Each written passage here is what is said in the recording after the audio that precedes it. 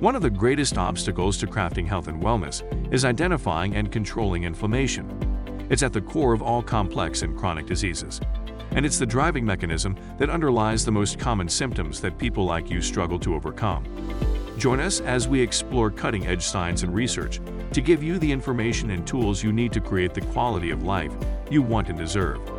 And now, here is the host of Inflammation Nation, Dr. Stephen Noseworthy.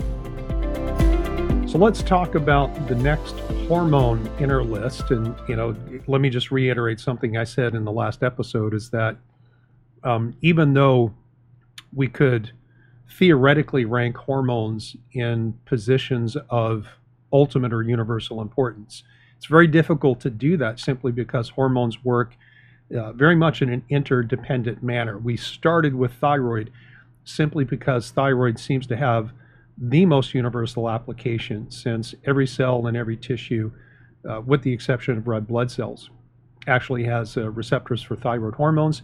And these are pretty much evenly distributed throughout the whole body.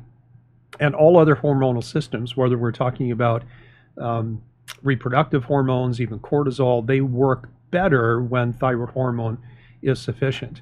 And I also included in that how the insulin receptors work better when thyroid hormone levels are optimized as well. And so why don't we talk about insulin, since there seems to be a very important relationship between thyroid hormones and insulin. And insulin in and of itself deserves a very high place because when you look at, let me say it this way. If you want to know which hormones are perhaps most important to look at and be concerned about, look at the hormones that are involved in the chronic and frequent diseases that we suffer with in industrialized countries. Certainly there's no shortage of thyroid hormones or hormone disorders and hypothyroidism. Certainly there's no shortage of hyperglycemic, hyperinsulinemic disorders. Let's translate that into words like prediabetes and diabetes. And there's certainly no shortage of reproductive hormones and so on. And so we can just kind of look at what's going on in the world with ourselves or with people around us to know which are the most important hormones for us to focus on. So we started with thyroid.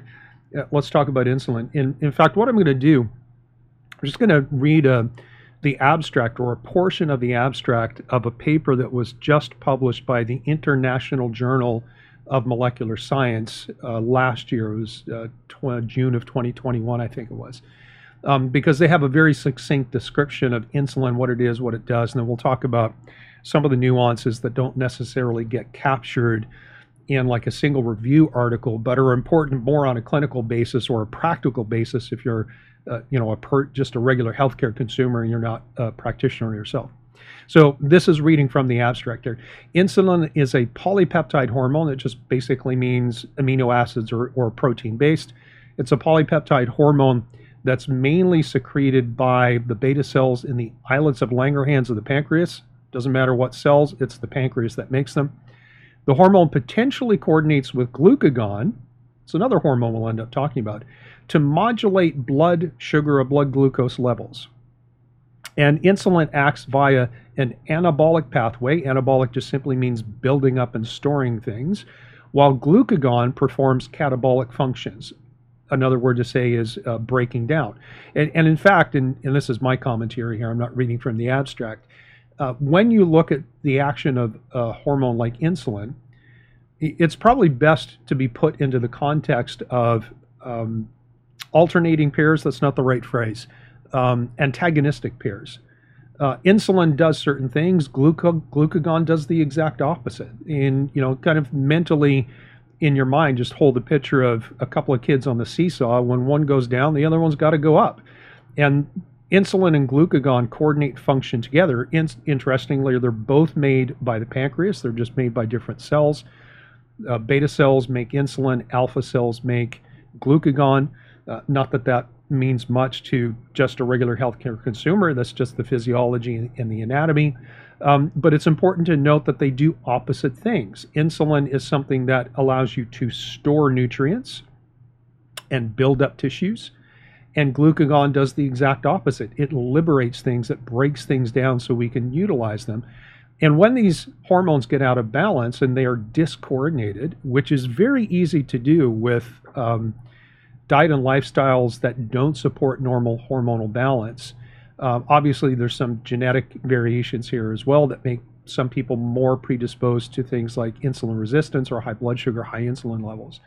But nevertheless, it's best to look at these things as antagonistic peers. One guy does one thing, the other guy does the opposite, and the net function is really a reflection of how these two things are either going up or going down in relationship to each other. Now, I said that as if those two hormones work against each other in isolation, but as we already know, there's an impact of thyroid hormone sufficiency on insulin receptor sensitivity, and so we can't ignore the fact that other hormones have impacts on how these two are playing with each other and how that dance ultimately plays out. Let me get back to the abstract.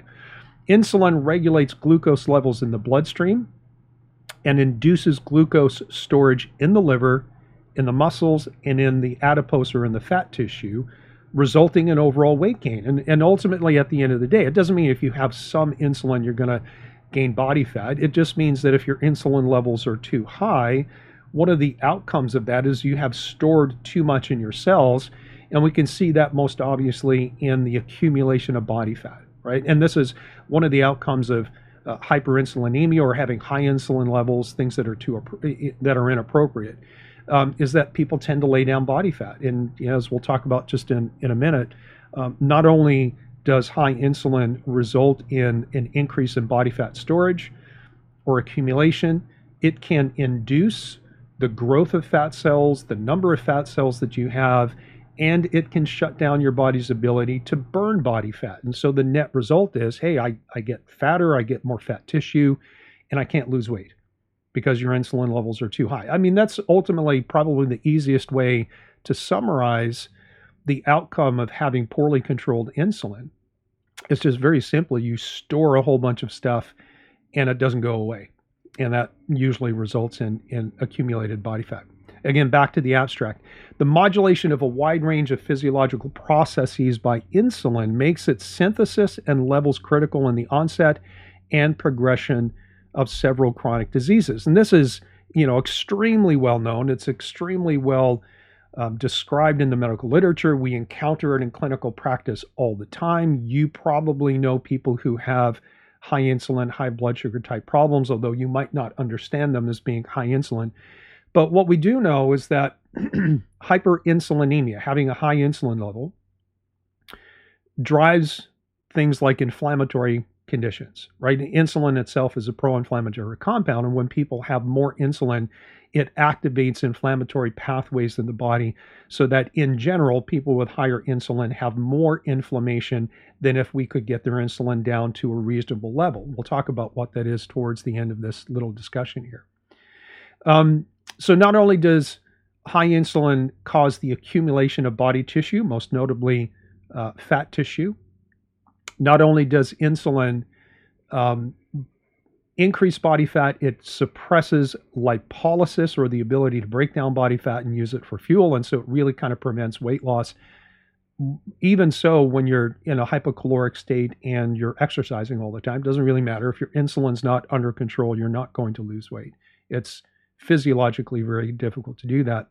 But the inflammatory cascade that comes out of having high insulin and high blood sugar is systemic, and that tends to promote degeneration or dysregulation of functions in other areas of the body, particularly areas where you have other challenges or maybe where you are genetically predisposed to having problems. So for example, if I am genetically predisposed to having heart disease and I don't control my insulin, then the probability of heart disease happening in my lifetime increases the longer I have high insulin levels. If I am genetically predisposed to having something like a neurodegenerative condition like Alzheimer's or some other form of dementia, then the longer I go with high insulin levels, the more my brain degenerates and deteriorates. I mean, it's even to the point now where research for the last decade or so has actually described Alzheimer's disease as type 3 diabetes. Basically, they say this is diabetes of the brain. That's how tightly interlinked these systems and these mechanisms are. Let me give you two more statements from the abstract, and then we'll try to flesh this out just a little bit more over the next 5 minutes or so. The major purpose of insulin is to regulate the body's energy supply by balancing micronutrient levels during the fed state, meaning after you eat, insulin helps you take the nutrients from your foods and get it into your tissues. And then finally, insulin is critical for transporting intracellular glucose to insulin-dependent cells and tissues such as the liver, the muscle, and the adipose tissue. In fact, when we look at all the cells that require or use glucose as an energy substrate, we take glucose in, it gets into our cells, we use that to make energy.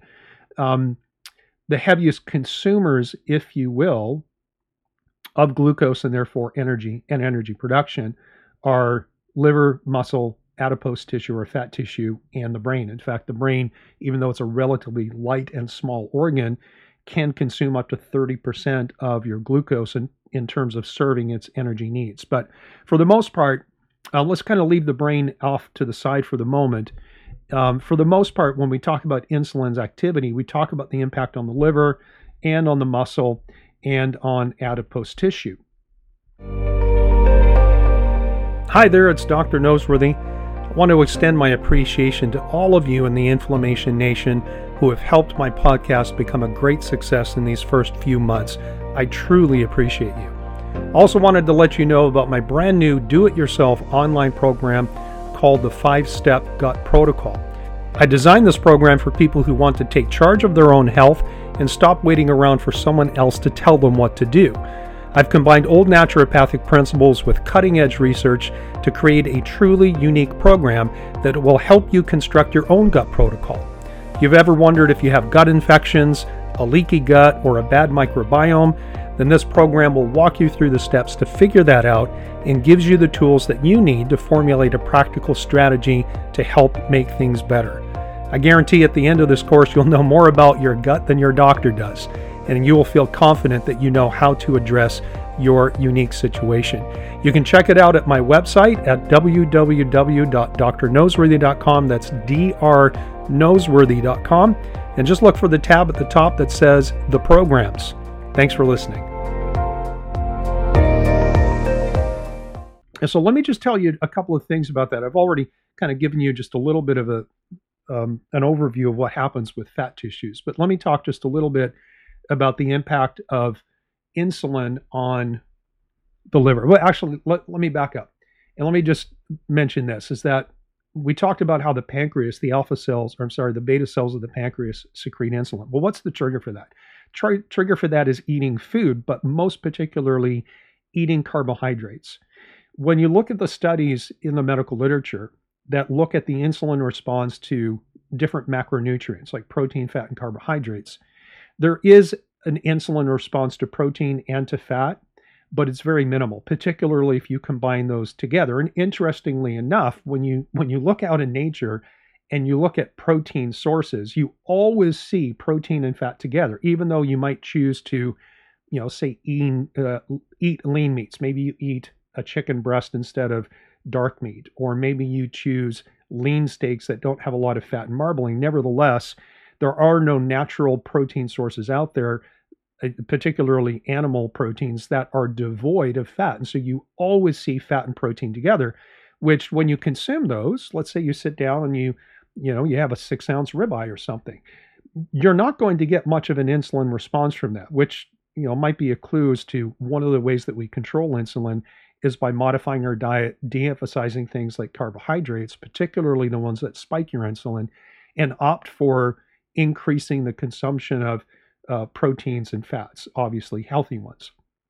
But getting back to this idea of how we eat food and it causes insulin to go up, it really only happens when carbohydrates are in the equation.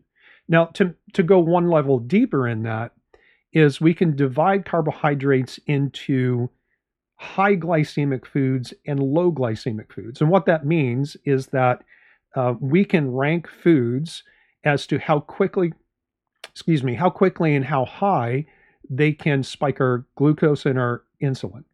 So for example, things like table sugar rank very high on what we call the glycemic index, meaning if I consume something that has sugar in it, or heaven forbid, I just take a tablespoon of sugar and pop it in my mouth, I'm going to very quickly spike my blood sugar and spike my insulin. And you can imagine that if I eat a lot of sugar and sugary type foods consistently throughout the day, then I'm constantly getting blood sugar spikes. I'm constantly getting high insulin, and that hyperinsulinemia is going to have an impact on my body. It's going to have me store things, excess energy, calories get stored as body fat.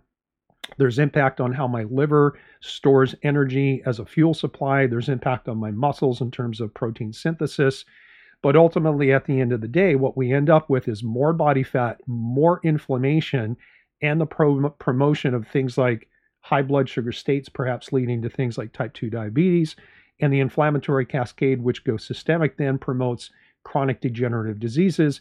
Most importantly, it's going to be whatever you're genetically predisposed to or what you already have. Let me just give another potential example. Let's say that I've got rheumatoid arthritis and my hands are all stiff and painful and the knuckles are kind of misaligned just because the cartilage degenerates. If I go to a crap diet and I'm eating sugar all the time and I get chronically inflamed and my my insulin levels go up, my rheumatoid arthritis will get worse.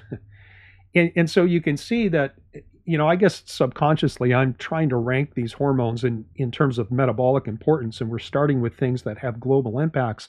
When your insulin levels are not under control, everything can hit the fan. That's the problem. Everything can hit the fan. So how do you kind of manipulate your diet to reduce your insulin levels? Well, the first thing is to control carbohydrate intake and also to control the total number of calories that you're consuming. But most importantly is to opt for carbohydrates that are low glycemic. And you can just go to Google and type in glycemic index and you'll get any number of websites that will tell you, here's a list of foods, here's the glycemic index. Basically, anything that has a glycemic index of, say, 55 or below is considered low glycemic, and then there's kind of a moderate list, and then there's a high glycemic food. You want to stay away from the high and the moderate stuff, and you want to stick with carbohydrate sources that are on the low glycemic end, which for the most part is going to include things that have more fiber in them that slows down or blunts the blood sugar impact as well as the insulin impact on your body. So as a general rule, if you're trying to reduce your insulin, step number one is reduce your carbohydrate intake and make better choices. Get rid of the starches, get rid of the grains, get rid of the high spiking or the high glycemic index foods that are going to spike your blood sugar and spike your insulin. And your body's going to shift and change its insulin level as a result of that. All right, let me make a couple of final comments on some of the impacts of liver and muscle and fatty acids, adipose tissue or fat tissue. So in the liver, when you eat and your blood sugar spikes, your pancreas goes, okay, there's a lot of blood sugar here. This is not necessarily good. Let's take that, let's make insulin, and with the action of insulin, we're going to take the glucose now that's in the bloodstream and we're going to put it into our cells. And so as it relates to the liver, what insulin promotes is the formation of what's called glycogen. And glycogen is just essentially stored glucose. Think of glucose or blood sugar floating around in your bloodstream.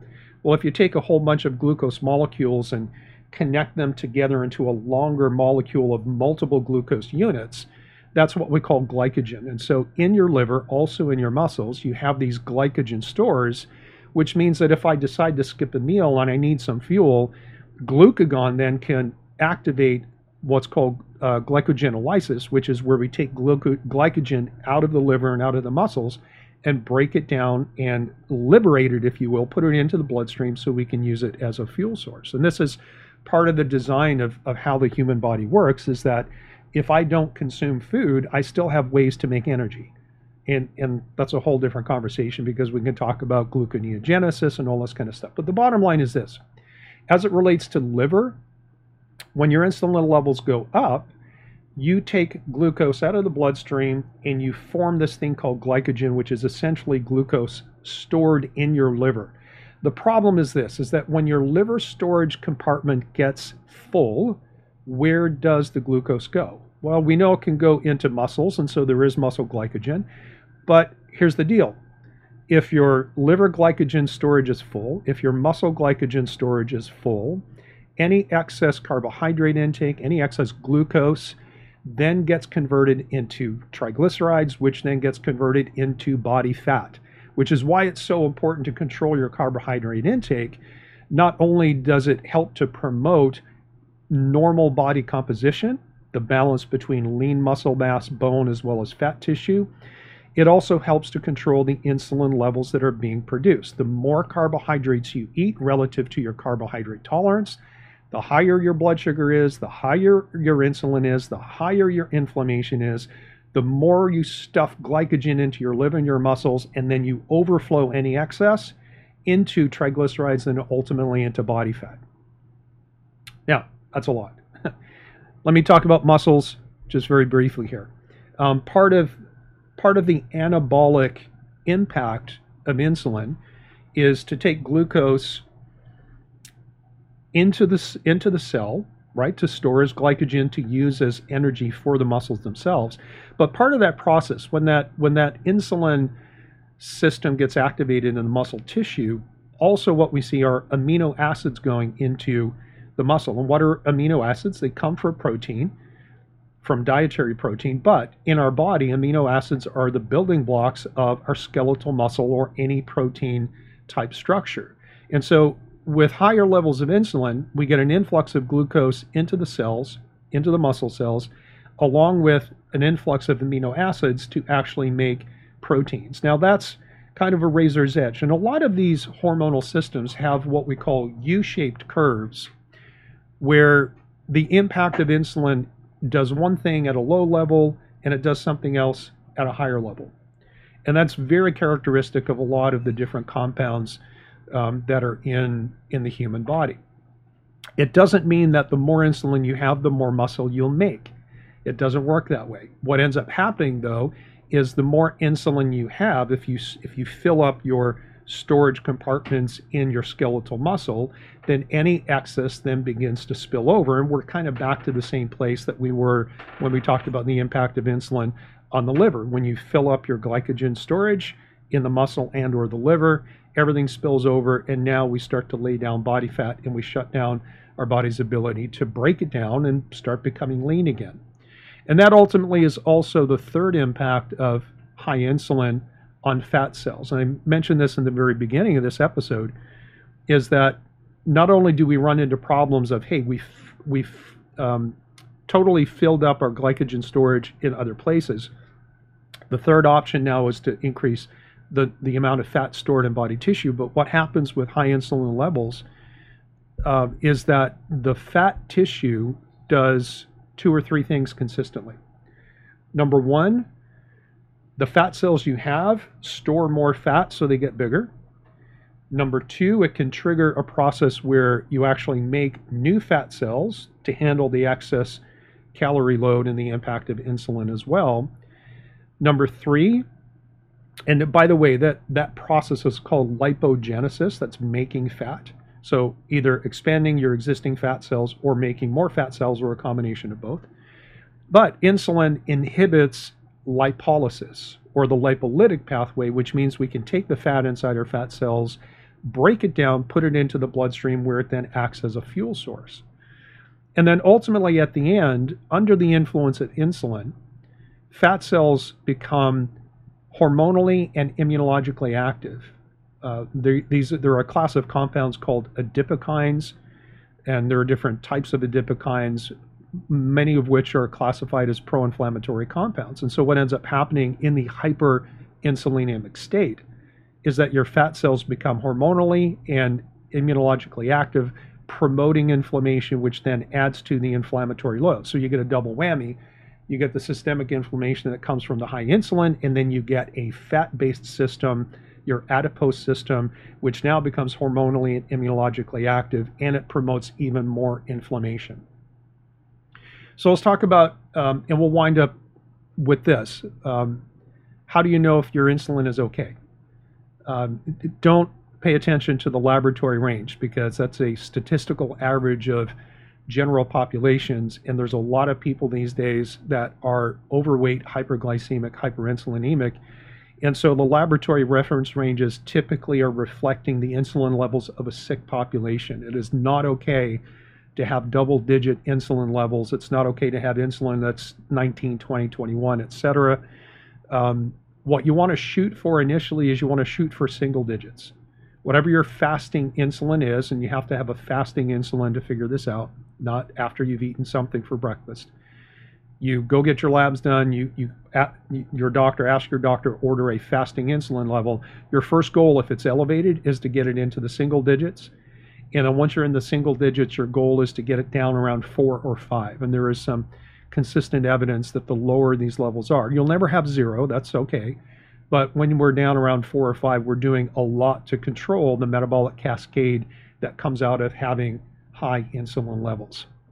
Now, obviously, there's a lot more that we could say about insulin as well as thyroid, which we did in our last episode. But I'm going to leave it there because we're trying to keep these lessons and these episodes short and quick and kind of focus on the highlights. So here's the final caveat. Control your carbohydrates. If you eat carbs, consume enough for your own metabolism. Make sure they are low glycemic. Get your fasting insulin measured. And if it's elevated, your first goal is, by controlling your carbohydrates and exercising, to get your insulin levels into the single digit area. All right, we'll talk next time. Thank you so much for listening to the Inflammation Nation. If you found this episode valuable, please rate, review, and subscribe to our podcast. Be the first to know when a new episode drops so that you can stay on top of your game. It also helps others like you find the answers they need. And why not head over to my main website, drnoseworthy.com, that's drnoseworthy.com, to explore my personalized functional medicine coaching programs, submit a question to the podcast, maybe take a quiz, or even reach out to me using the contact form that you can find there. We'll see you next time.